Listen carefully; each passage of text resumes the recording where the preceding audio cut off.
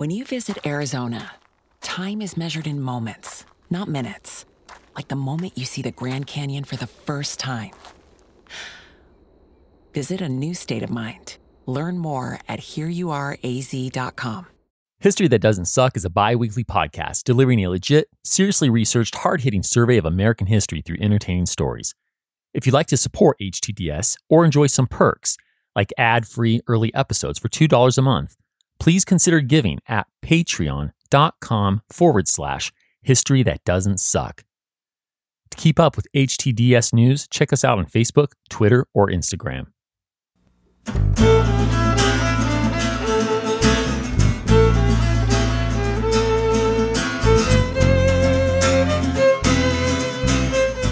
Welcome to History That Doesn't Suck. I'm your professor, Greg Jackson, and I'd like to tell you a story. It is the rape of a virgin territory, compelling it to hateful embrace of slavery. Yes, sir, when the whole world, Christian and Turk, is rising up to condemn this wrong and to make it a hissing to the nations, here in our republic, force, aye, sir, force, has been openly employed in compelling Kansas to this pollution, and all for the sake of political power. Charles Sumner's sharp words rattle friend and foe alike in the semicircle-shaped Senate chambers. As you can see, the Massachusetts senator with flowing brown hair and short but thick mutton chops is here to fight. With his words, that is, he isn't one for physical combat. The fiery abolitionist Republican is livid about the Kansas-Nebraska Act, which has sparked a full-on small-scale civil war over slavery in the newly organized territory of Kansas. So in this 5-hour-long speech delivered over the course of 2 days, the senator comes out swinging, again, just verbally, at, quote, that slave oligarchy which now controls the republic, close quote, as well as at 3 senators that came at him during the debates over the Kansas-Nebraska Act 2 years back. All Democrats, these 3 are Virginia's James Mason, Illinois' Stephen Douglas, and South Carolina's Andrew Butler. Allow me to give you a taste of what Charles has to say about these senatorial colleagues of his. While speaking of James, Charles throws some founding father shade. I quote, "The senator from Virginia, Mr. Mason, who, as the author of the Fugitive Slave Bill, has associated himself with a special act of inhumanity and tyranny, he holds the Commission of Virginia. But he does not represent that early Virginia so dear to our hearts, which gave us the pen of Jefferson, by which the equality of men was declared, and the sword of Washington, by which independence was secured. But he represents that other Virginia, from which Washington and Jefferson now avert their faces, where human beings are bred as cattle." Close quote. Whew, talk about bringing the heat. And Charles just keeps it up. With a solid 17th century literary reference, he compares Stephen Douglas to fictional Don Quixote's sidekick, Sancho Panza. And on whom does Charles bestow the honor of being Don Quixote? That would be our last of the trio, Andrew Butler. Running with the image of this fictional windmill warrior, Charles says, quote, "The senator from South Carolina has read many books on chivalry and believes himself a chivalrous knight. Of course, he has chosen a mistress to whom he has made his vows, and who, though ugly to others, is always lovely to him. Though polluted in the sight of the world, is chaste in his sight. I mean the harlot of slavery." Close quote. Damn. I mean, just damn. Now, before we go on, I need to fill you in on congressional culture at this point.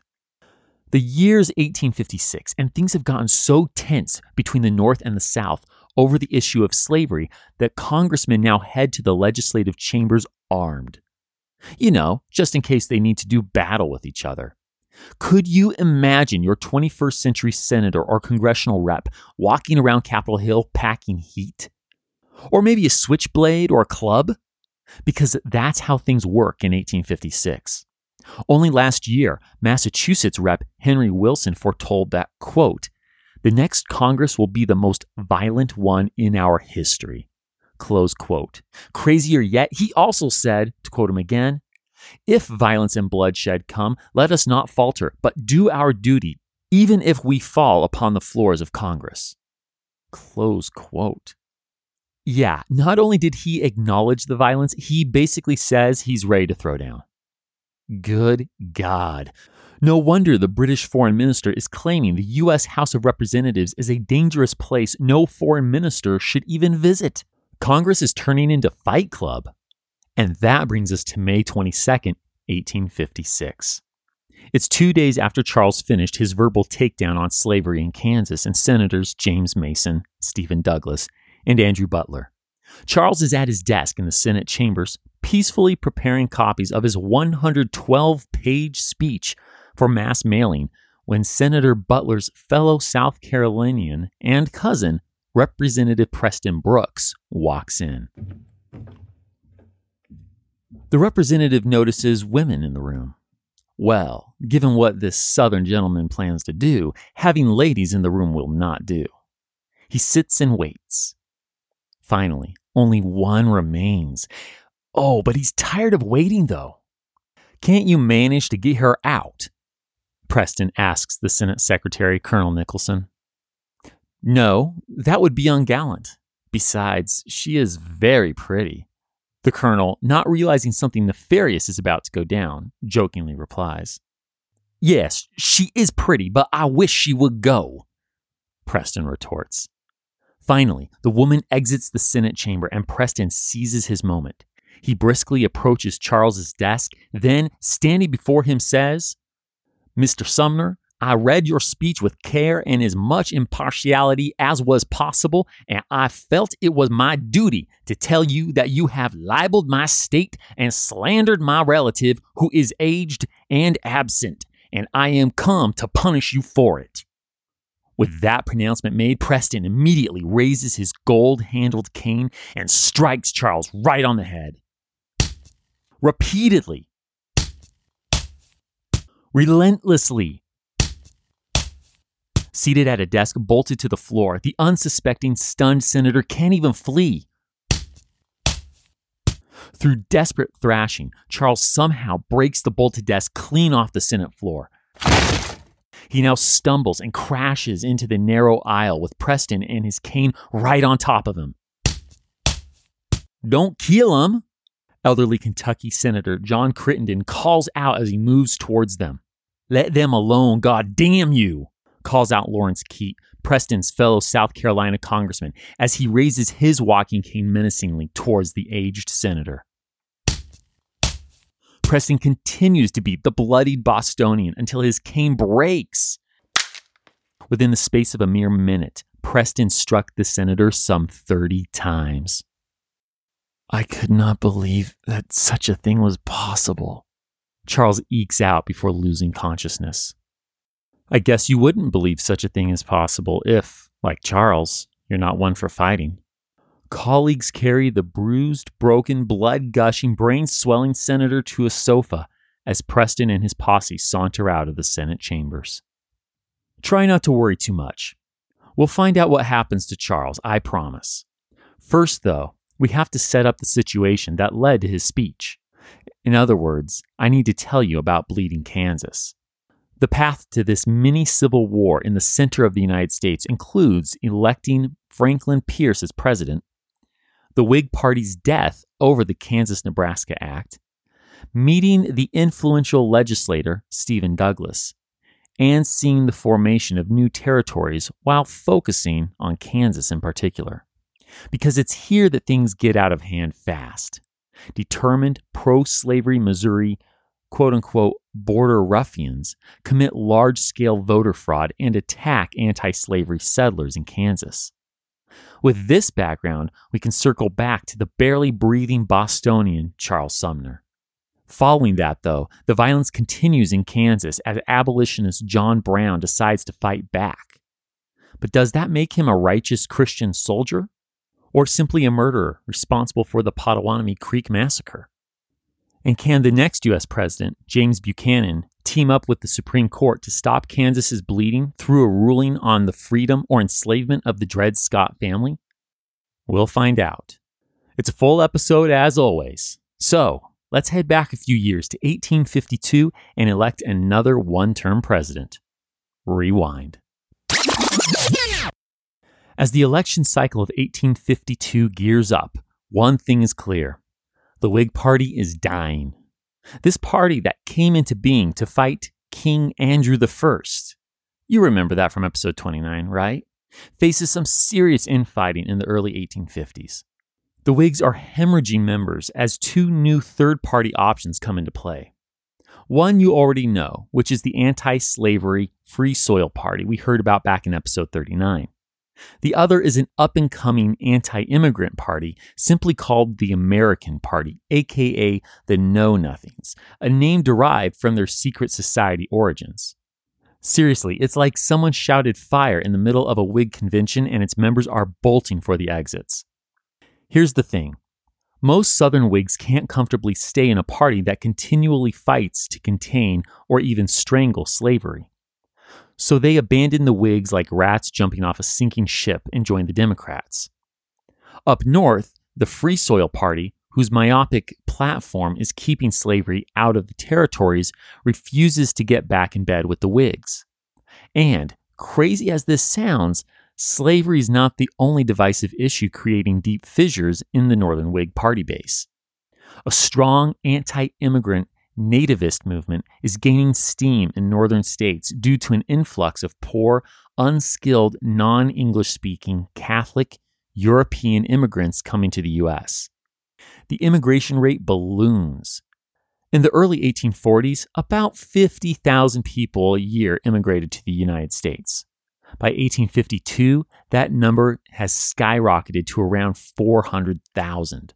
Fear-based arguments that immigrants will take jobs and let their Catholic faith's hierarchical trust in a pope erode American democracy drive many Whigs into the waiting arms of the Know-Nothing Party. While the Whigs try to plug the plethora of holes in their boat, Democrats also lose a small portion of their members to the Free Soil and Know-Nothing parties. But even with a dip in numbers, Dems managed to keep a solid, if somewhat smaller, base in the North.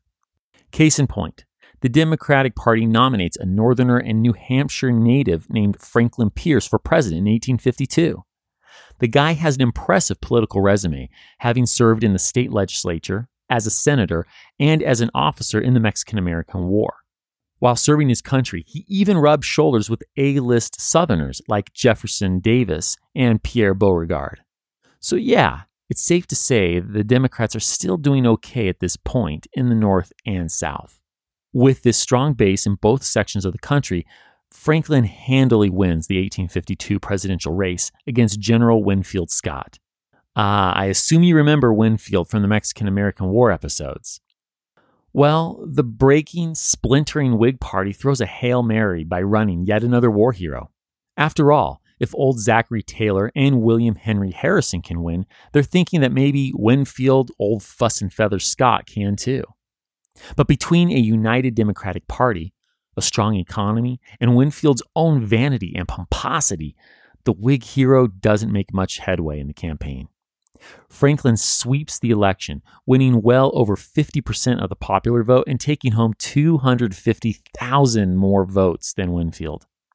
Franklin Pierce takes the oath of office in March 1853.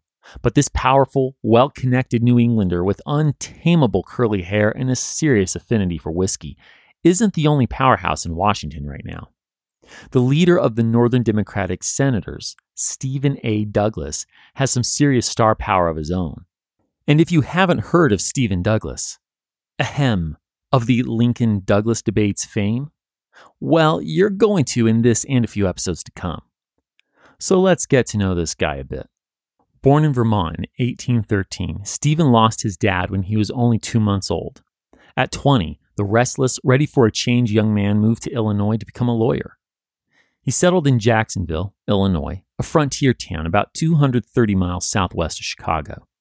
Stephen fit right in on the frontier and wrote to his mom, quote, I have become a Western man, have imbibed Western feelings, principles, and interests, and have selected Illinois as the favorite place of my adoption, without any desire of returning to the land of my fathers except as a visitor." Close quote.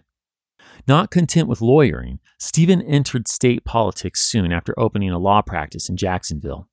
His frank manners and lack of Yankee snobbishness made him popular in Illinois, and his ambition, self-confidence, and short stature soon earned him the nickname Little Giant.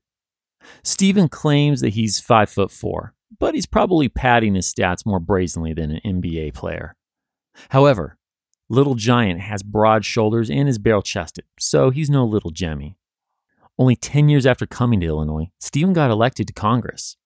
3 years later, in 1846, he became a senator. Frankly, popular and productive Stephen might have become a senator sooner, but he had to wait until he turned 30. Entering Congress in the 1840s, Stephen was involved in some way in every major piece of American expansion legislation from Texas annexation onward, and ends up chairing the Senate Committee on Territories. He's passionate about Western expansion and writes to a colleague, quote, "The tide of emigration and civilization must be permitted to roll onward." Close quote. But Stephen does have a flaw. He's not a visionary. He borrows and adapts the ideas of others, which makes him a pro when it comes to compromising. You probably remember his skill at getting the Compromise of 1850 through Congress back in episode 39. But his nation-building goals make him see compromise as a means to a manifest destiny end. He remains blind to the moral and ethical issues within those compromises. Like the divisive, persistent, seemingly unresolvable problems of slavery and slavery expansion, these conflicts may need a more deft hand than pragmatic Stephen can offer. So that's Stephen, and we won't get to his famous debates with lanky, log cabin-dwelling Abe today, but now you have a feel for who this guy is.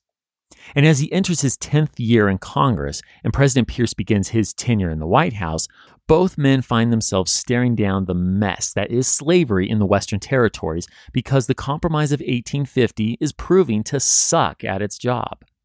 It really just dealt with slavery in the territories the U.S. gained in the Mexican-American War.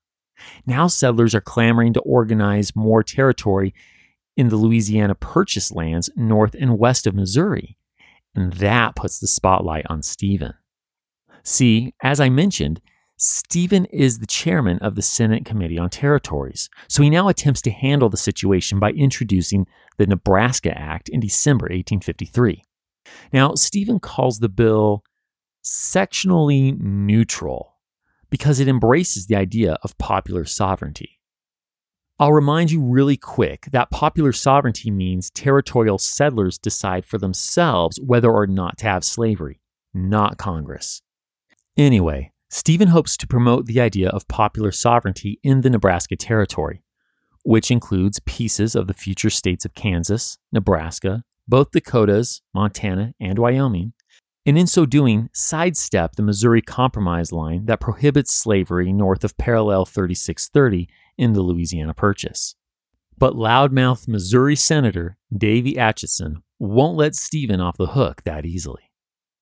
The tall, Roman-nosed, uncouth Davy rails against Stephen's territory organizing bill, correctly pointing out that settlers can't possibly decide on slavery themselves when a 30-year-old line already decided for them. The pro-slavery frontiersman turned senator gets several other Southern senators to back his demand that Stephen revise the bill to abolish the Missouri Compromise line and truly allow popular sovereignty to rule in the Nebraska Territory. Compromise-minded Stephen goes along with their demands and revises his bill. This new bill, which still lists Stephen as the main author, but has Southern senators' fingerprints all over it, becomes known as the Kansas-Nebraska Act of 1854.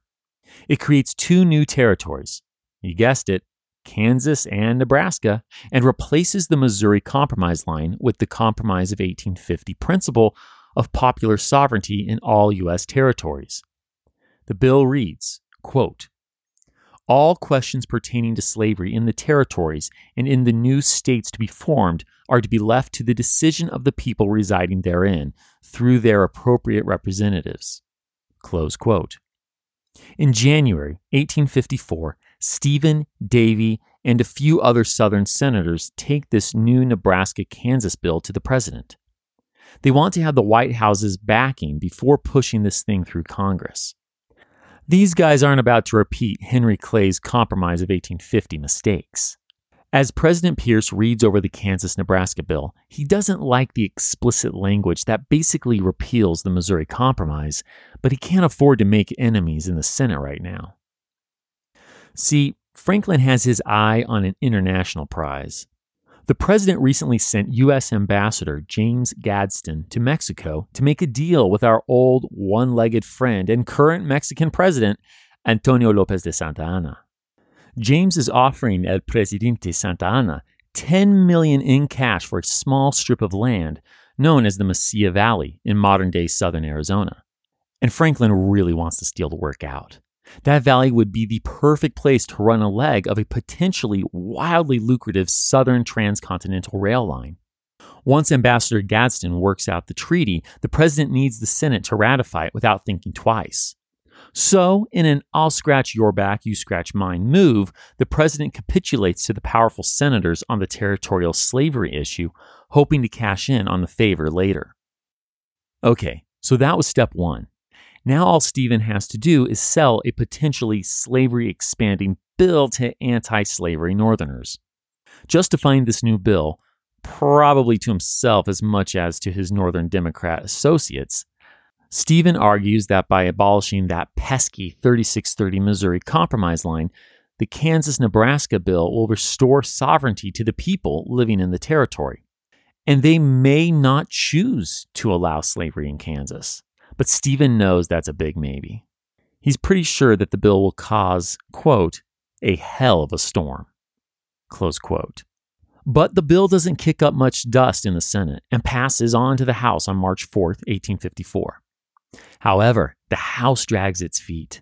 They put it at the bottom of their to-do list, literally, and don't vote on the bill until May.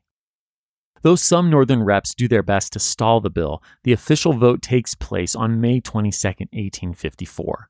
The revised bill, which more closely fits with the demands of pro-slavery Southerners than Stephen's original legislation, passes in a 113 to 100 vote. President Pierce signs the bill as promised on May 30th, but confesses to being more anxiety-ridden than he's ever been since the 1852 death of his son. The Senate also ratifies the Treaty of Mesilla on April 25, 1854, giving the Mesilla Valley, aka the Gadsden Purchase, to the United States. But the Gadsden Purchase and its promise of a Southern railroad ends up looking like just one more attempt by Southern slave owners to expand slavery into the developing American West. That's not what the president was going for back in January when he traded favors with the Senate to get the treaty ratified. And the newly enacted Kansas-Nebraska bill only brings the fight to establish or abolish slavery in the territories to the surface. Here comes the storm that Stephen Douglas predicted. An immediate casualty is the Whigs. I mean, yes, the party was hurting before, sure, but the Kansas-Nebraska Act's passage is one in the head, two in the chest, and a nail in the coffin for it. The emerging Republican Party gathers up the Whigs' splintered remains, including those who'd already been lost to third parties, like the Know-Nothings and the Free Soilers. Add a few Northern Dems to sweeten the pot, and the Republicans materialize almost overnight as a robust, though mostly Northern and Western anti-slavery party. I guess Stephen called it, huh? This is indeed a hell of a storm. And it's moving west. Yeah, it's time to actually apply the popular sovereignty idea of the Kansas-Nebraska Act. Some Northerners are ready for the rubber, or wagon wheel, to meet the road. Anti-slavery New York Senator William Seward recognizes that the ballots cast by Kansas settlers will now decide the slavery issue out west. He knows that the more heavily populated North can send droves of voters to the new territory. So in a move that would make Ralphie from the cult classic movie A Christmas Story proud, confident William basically triple dog dares the South to a figurative foot race to Kansas. Quote, "Come on then, gentlemen of the slave states. Since there is no escaping your challenge, I accept it in behalf of the cause of freedom. We will engage in competition for the virgin soil of Kansas, and God give the victory to the side which is stronger in number as it is in right. Close quote. eBay Motors is here for the ride. Remember when you first saw the potential? And then, through some elbow grease, fresh installs, and a whole lot of love, you transformed 100,000 miles and a body full of rust into a drive that's all your own? With over 122 million parts for your number one ride or die, you can make sure your ride stays running smoothly. Brake kits, LED headlights, exhaust kits, turbochargers, bumpers, whatever your baby needs, eBay Motors has it. And with eBay Guaranteed Fit, it's guaranteed to fit your ride the first time, every time, or your money back. Plus, at these prices, you're burning rubber, not cash. Keep your ride or die alive at ebaymotors.com. Eligible items only. Exclusions apply. HTDS is sponsored by BetterHelp. Sometimes it's good to get things off your chest. I'm not talking about John Adams on the floor of the Continental Congress shouting, "The injustice of England has driven us to arms." Well, not necessarily. No, beyond King George's taxation policies, I'm talking about the different stressors we all carry around, big and small. When we keep them bottled up, it can start to affect us negatively. Therapy is a safe space to get things off your chest and to figure out how to work through whatever's weighing you down. It's not just for those who've experienced trauma, though, of course, therapy is very important in those circumstances. But therapy can also help with learning positive coping skills for different stresses we sometimes face throughout our lives. If you think you could use a little help, give BetterHelp a try. It's entirely online, designed to be convenient, flexible, and suited to your schedule. Just fill out a brief questionnaire to get matched with a licensed therapist and switch therapists at any time for no additional charge. Get it off your chest with BetterHelp. Visit betterhelp.com/HTDS today to get 10% off your first month. That's BetterHelp, HELP.com/HTDS. William Seward's whole "God give the victory to the side which is stronger" in the Kansas slavery throwdown sounds good, but the senator isn't appreciating how dirty his opponents are willing to play. Some see it as the fight for the future of the United States. Democrat and Senator Davey Atchison says that, quote, "The game must be played boldly. If we win, we carry slavery to the Pacific Ocean. If we fail, we lose Missouri, Arkansas, Texas, and all the territories." Close quote. Now, I'll point out that Missouri is already a slave state and has been since the Compromise of 1820. But Missourians, like the senator here, fear that if their state is entirely surrounded by free states on its north, west, and east sides, it too will become a free state in time. So with that disposition, he's ready to play dirty. Remember when the Missourians drove the Mormons out of the state back in episode 32? Well, Davey plans to draw on that vigilante expertise. The Missouri senator boasts of this to U.S. War Secretary Jefferson Davis. Quote, "We are organizing. We will be compelled to shoot, burn, and hang, but the thing will soon be over. We intend to Mormonize the abolitionists." Close quote. Damn. All right, let's see this play out.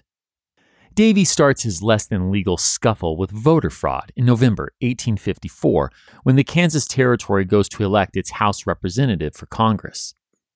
Not wanting to leave any chance that the election results in an anti-slavery rep, he gets Missourians to cross the state line and vote in Kansas Territory's election. Though next to impossible to pull off in the modern era, that would be like 21st century Americans getting in their cars on election day and driving to another state to vote. Talk about illegal. By the way, this isn't just a little nudge toward the pro-slavery candidate. According to next year's census, Kansas will have just under 3,000 legal voters in March 1855.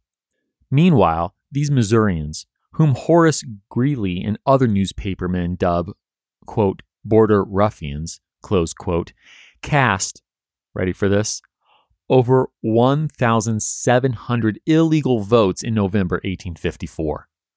Man, talk about stacking the deck.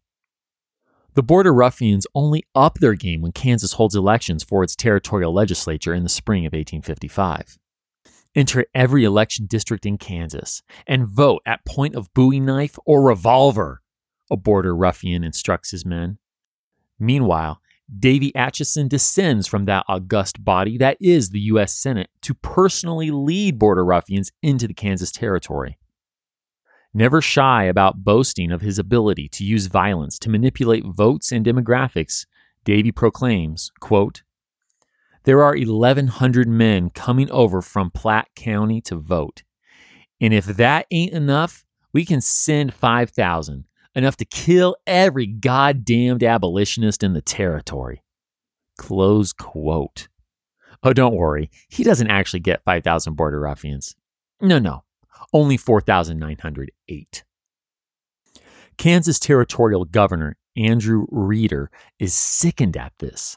A Pennsylvanian and a Democrat, he wasn't anti-slavery when he came to Kansas, but the behavior of these Missourians is changing his views quickly. The man believes in duly elected government. So Andrew orders 1/3 of voting districts to redo their elections. And sure enough, they elect free soilers. But the slavery crowd doesn't care. They won't acknowledge this new election. Obviously, the American Republic, which stands for duly elected government, has to reject this election, right? The governor turns to the president of these distressed states, Franklin Pierce. But Davy's got the president in his pocket. He convinces Franklin that Republican newspapers are exaggerating, and it's an immigrant aid company helping recent immigrants in Kansas that's making problems, not Missourians. Franklin not only upholds the election, he kicks Andrew to the curb and brings in a new territorial governor who won't make a fuss. The pro-slavery government of Kansas stands. Moving to cement its power, this bogus legislature makes helping slaves escape a crime punishable by death. Even speaking against slavery can result in a fine and jail time. Good grief. But Kansas's free soilers don't stand down. Things get worse in November 1855 when pro-slavery settler Franklin Coleman shoots and kills free soiler Charles Dow. Their dispute was over land, but politics quickly came into play, launching the so-called Wakarusa War. Organized as a Kansas militia, a 1,500-strong band of Missourians now moves on Lawrence, Kansas, where 1,000 free soilers await them with rifles and howitzers. Thankfully, our new lackey governor recognizes his militia isn't exactly Kansan and intercedes.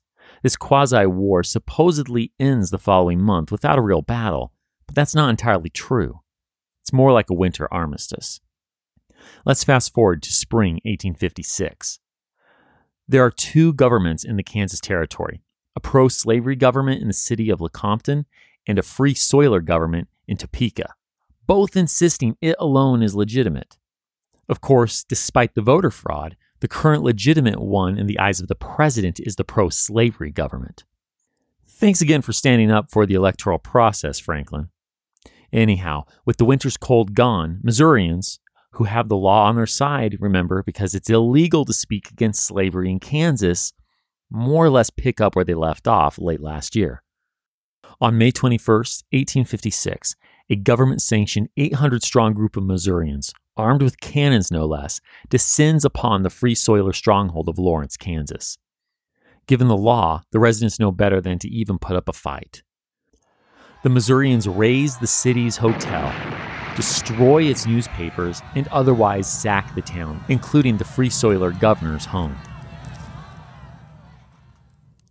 And as this violence rips through the center of the United States, Congress is at an impasse. Democrats in control of the Senate are trying to pass a bill admitting Kansas to the Union as a slave state.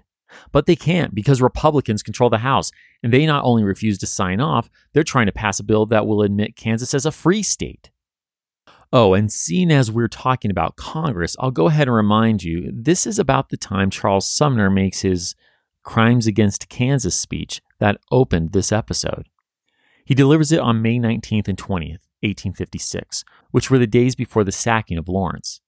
Seeing the voter fraud and violence in Kansas, and understanding that the 1854 Kansas-Nebraska Act is what unleashed this hell in the first place, perhaps you better understand why Charles gave this speech in which he referred to the border ruffians from Missouri as, and I quote, hirelings picked from the drunken spew and vomit of an uneasy civilization.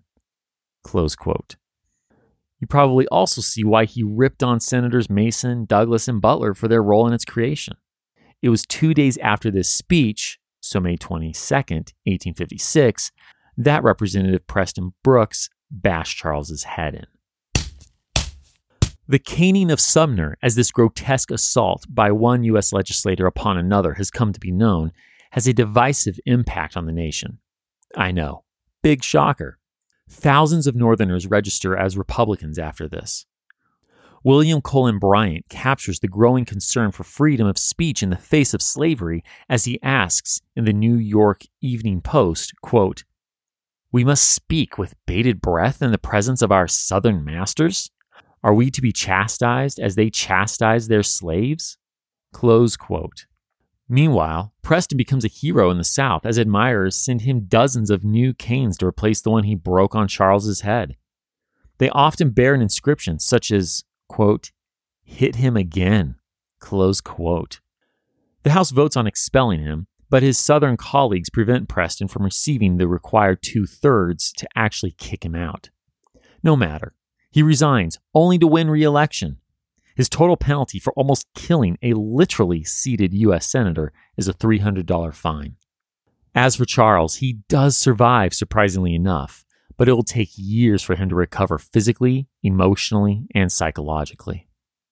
But the violence in Kansas doesn't remain a one-way thing. Incensed over the sacking of Lawrence, one Free State fighter decides Free Soilers must, quote, "fight fire with fire," close quote.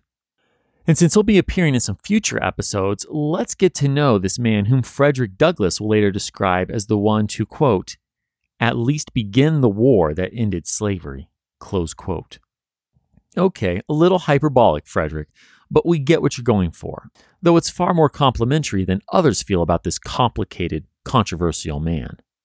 Ladies and gents, I give you John Brown. eBay Motors is here for the ride. Remember when you first saw the potential?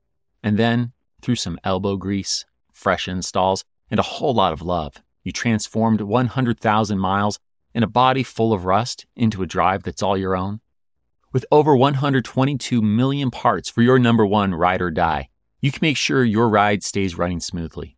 Brake kits, LED headlights, exhaust kits, turbochargers, bumpers, whatever your baby needs, eBay Motors has it. And with eBay Guaranteed Fit, it's guaranteed to fit your ride the first time, every time, or your money back. Plus, at these prices, you're burning rubber, not cash. Keep your ride or die alive at ebaymotors.com.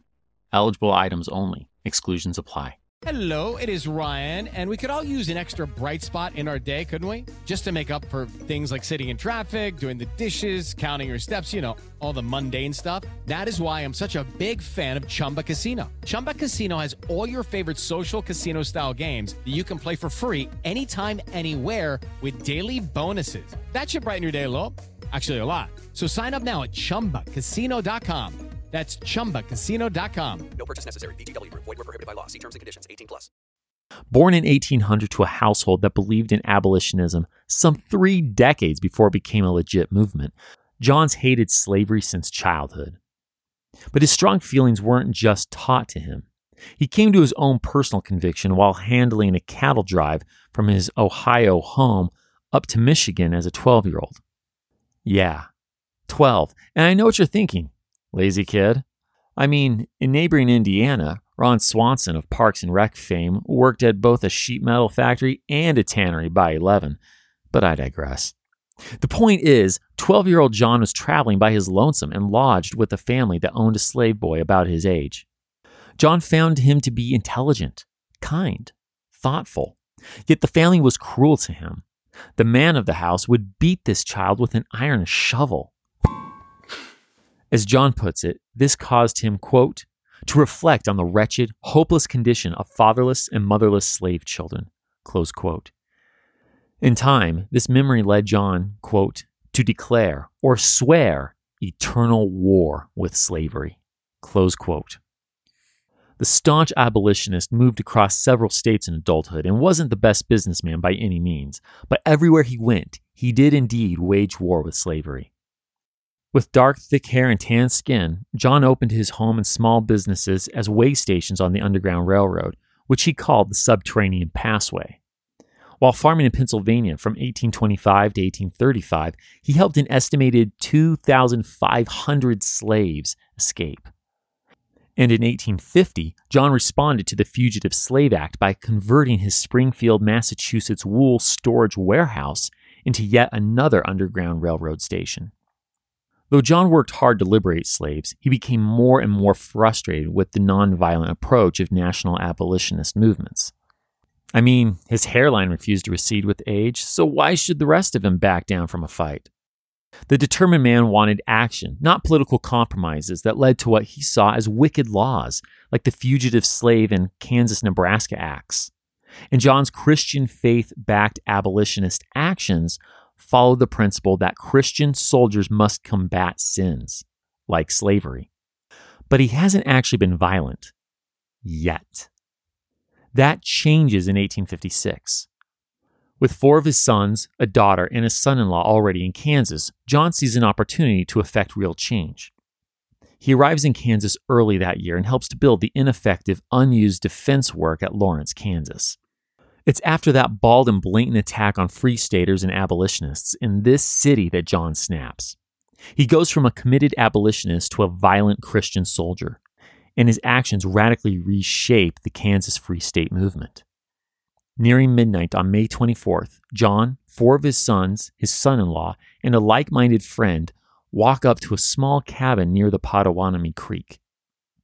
The 2 dogs in the yard bark loudly. But one of the men shoots a dog and its scared mate runs off. John then knocks on the cabin door of James Doyle and calls out that he needs directions to a nearby homestead. As James opens the door to help, the armed group forces their way into the cabin. Using their broadswords, yes, broadswords. How did they even get 4-foot-long Crusade-style, double-edged blades to Kansas in the first place? Anyway, using their broadswords, the men take James and his 2 oldest sons, 22-year-old William and 20-year-old Drury, as prisoners. Doyle matron Mahala tearfully begs the intruders to spare her next son, 16-year-old John. The men relent and drag only the 3 oldest Doyle men into the night.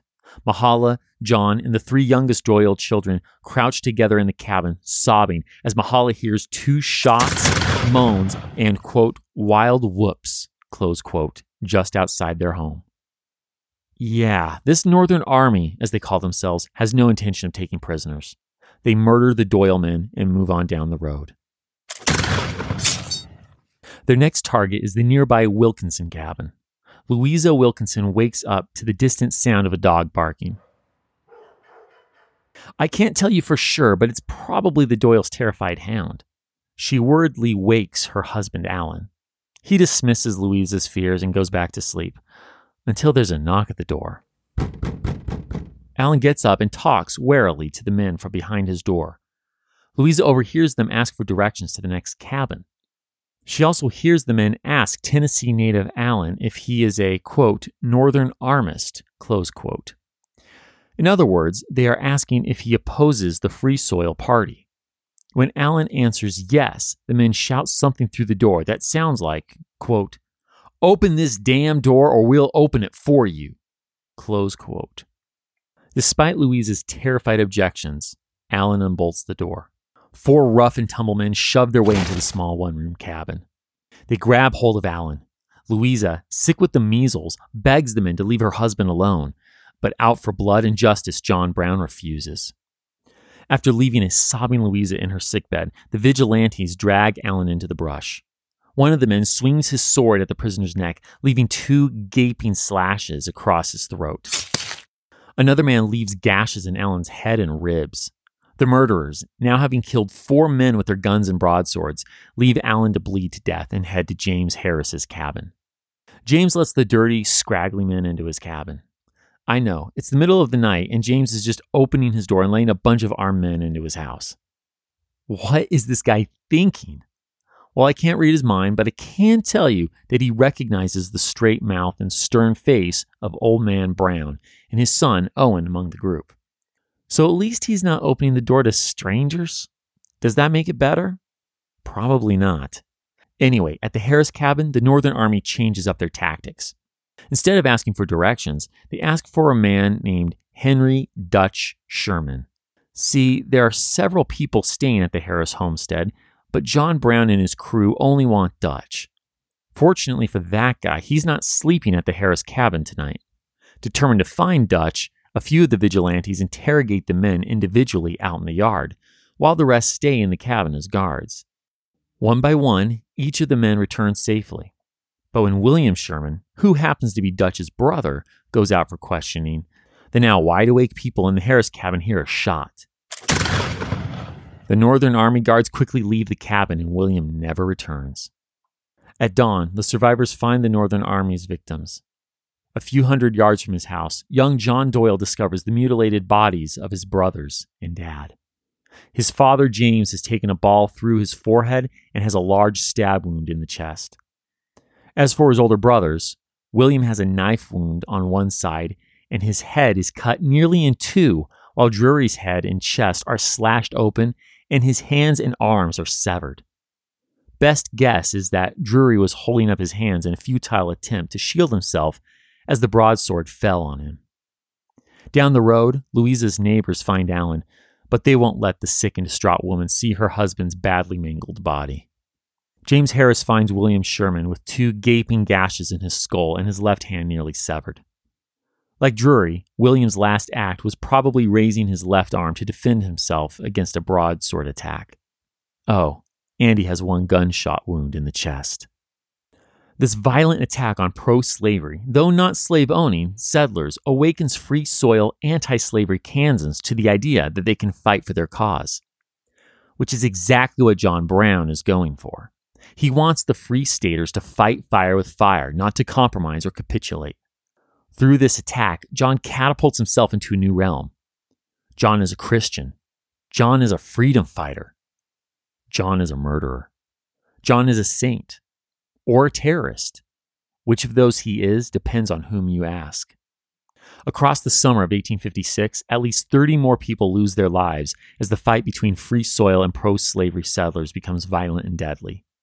Yeah, after John Brown's Pottawatomie Creek Massacre, as these 5 deaths come to be known, both sides are ready to kill to defend their ideals. Kansas government officials struggle to prevent vigilante groups from forming and attacking one another. President Pierce finally intervenes in August and sends a new territorial governor, backed by a few hundred federal troops.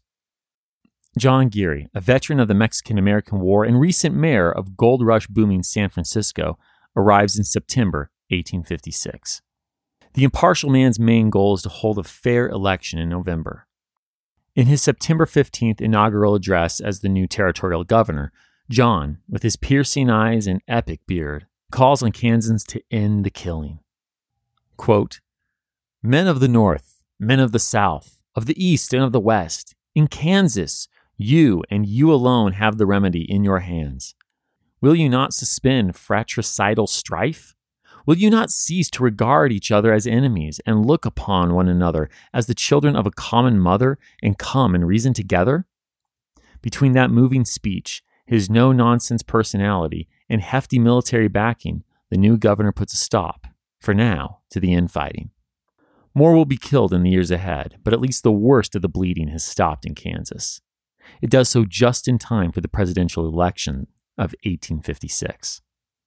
In this election, the Democrats abandoned one-term Franklin, or as the U.S. Attorney General calls him, quote, "that ninny, Frank Pierce," close quote. Instead, they run James Buchanan. The experienced statesman served as ambassador to England during this bleeding Kansas debacle, so his hands are figuratively clean. Republicans run the famous, now aging Western explorer and, from the shadows, Bear Flag Revolt leader, John the Pathfinder Fremont. The Republicans promise to contain the coercive slave power to the South. Politically adept James, however, plays on people's fears of Southern secession and campaigns on a pledge to save the Union above all else.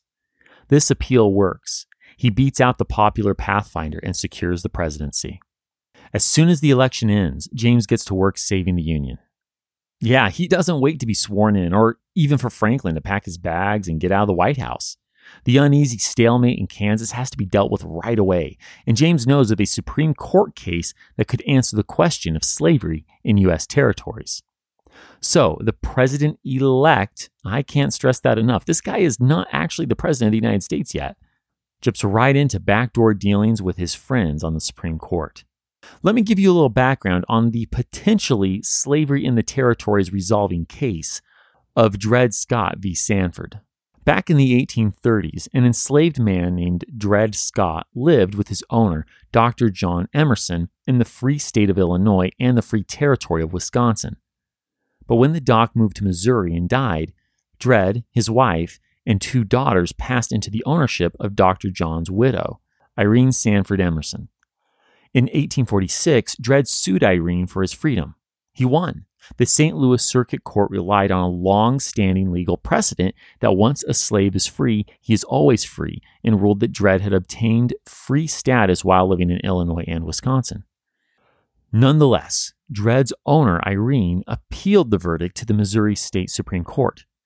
In 1852, that court made a purely political move and overturned the previous ruling and decades of legal precedents. With the desire for freedom for himself and his family and the knowledge that he had the law on his side, Dred appealed to a federal district court in 1854. But by this time, Irene's brother, John Sanford, had control of Dred and his family. In this federal case, known as Dred Scott v. Sanford, District Court Judge Robert Wells upheld the Missouri Supreme Court ruling. So, in 1856, Dred appealed his case to his last legal hope, the United States Supreme Court. And this is where meddling President-elect James Buchanan comes into the story. Since Dred is suing for freedom based on the fact that he lived in free U.S. territories, James realizes that the outcome of Dred Scott v. Sanford could settle whether Congress or territorial legislatures can actually ban slavery in U.S. territories. But can one Supreme Court ruling really stop the bleeding in Kansas and settle the slavery expansion issue for good? Southern Democrat Supreme Court Chief Justice Roger Taney hopes to do all that and more. He's pretty sure he can address slavery in the territories and the political status of blacks in the United States and the rights of slave owners all in one fell swoop. With the president-elect's help, he just might pull it off. Pennsylvanian James coerces his fellow Keystone Stater, Supreme Court Justice Robert Grier, to concur with the Chief Justice's ruling. Roger and James think that by getting a Northerner to agree with a slavery upholding and expanding decision, it won't look like a sectional, politically partisan ruling. They also hope that maybe, just maybe, Northerners will go along with it and shut up once and for all about slavery. Not everyone on the court believes in the pipe dream. In 1857, Judge John Catron, who agrees with Rogers' arguments in the case, predicts that not only will the verdict piss off Northerners, it definitely won't settle the territorial slavery question. The justice flat out tells James that the court's ruling, quote, will settle nothing in my present opinion, close quote. Let's find out if he's right. Chief Justice Roger Taney reads the official 7-2 ruling of the court on March 6, 1857. SCOTUS upholds the federal district court's decision and rules that Dred is a slave. The decision hangs on 2 basic tenets. 1, Dred is not a citizen and therefore can't sue in U.S. courts. He goes on to argue that no African American, free or enslaved, is a citizen of the United States. According to Roger, blacks are, quote, so far inferior that they had no rights which the white man was bound to respect, close quote. Now, if this is true, it's news to us all, since slaves have sued for and won their freedom based on the exact same arguments as Dred over the past few decades. In other words, in addition to the straight-up racism, this ruling is crazy. But Roger is determined to rule on slavery in the territories, so, like an undergrad starting a term paper 24 hours before it's due, he pushes his poorly argued biased thesis forward. This brings us to point 2. He says the Missouri Compromise of 1820, in episode 27, is unconstitutional because Congress doesn't have the power to determine the slave status of a territory. And to pour lemon juice in that huge paper cut, Roger finds that to prohibit slavery anywhere in the U.S. would deprive Americans of their property, i.e., slaves, without due process. It takes Roger, whose aging voice barely registers above a whisper, a couple of hours to read his decision, and the nation is stunned by it. Well, the nation is, but not the newly sworn-in President James Buchanan. He had a big role in bringing this court's ruling about and vows to, quote, cheerfully submit, close quote, to the court's decision. James then urges all, quote, good citizens, close quote, to do the same. That won't be a problem for Southerners who rejoice at the decision. One Virginia newspaper interprets the ruling as a guarantee that, quote, the territory of Kansas belongs alike to the man of Massachusetts and to the citizens of Louisiana or Virginia. It is the common domain of all the United States, and, as such, the people of each and every state have an irrefutable right to transfer themselves and their property into it. Close quote. But President Buchanan finds that most Northerners will not be submitting to anything, nor will Kansans. Instead of quieting the slavery controversy, as Roger and James hoped, the Dred Scott decision only ramps up the political brouhaha in the North and in Kansas. The pro-slavery territorial legislature, that same one elected by blatant voter fraud back in 1855, calls a state constitutional convention. Despite Roger's ruling, giving them the green light to blow off free soilers, the convention goers write one state constitution with slavery and one without. Then they present both versions to voters. Way to be fair and even-handed, guys. Oh, but there's a catch. The Constitution, supposedly without slavery, gives slave owners already in Kansas the right to keep their slaves and any of their slaves' children.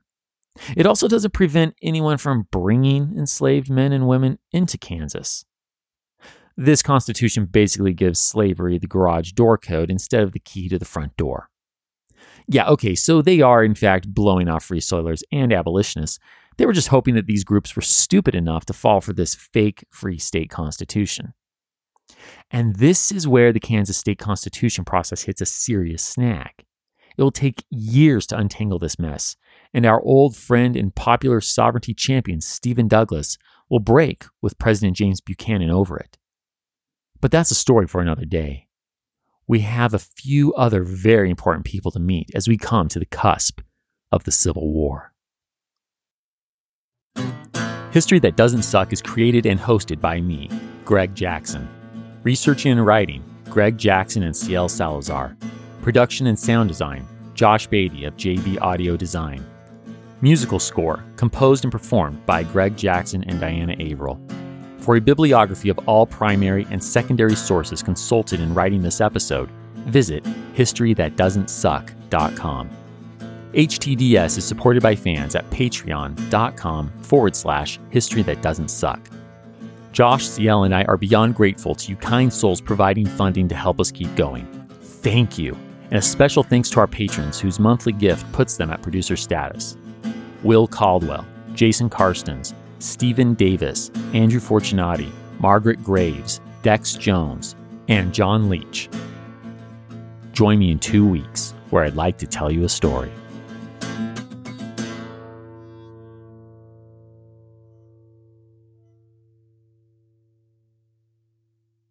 It's time for today's Lucky Land horoscope with Victoria Cash. Life's gotten mundane, so shake up the daily routine and be adventurous with a trip to Lucky Land. You know what they say, your chance to win starts with a spin. So go to LuckyLandSlots.com to play over 100 social casino-style games for free for your chance to redeem some serious prizes. Get lucky today at LuckyLandSlots.com. Available to players in the U.S., excluding Washington and Michigan. No purchase necessary. VGW Group. Void where prohibited by law. 18+. Terms and conditions apply. Hello all, Eric Rivenis with the Most Notorious podcast here. Each week I interview an author or historian about a historical true crime, tragedy, or disaster. Subject matter ranges from gunslingers to Gilded Age murder to gangsters to fires to pirates to wild prison breaks. My guests bring their incredible knowledge directly to you. Please subscribe to Most Notorious on your favorite podcast app. Cheers, and have a safe tomorrow.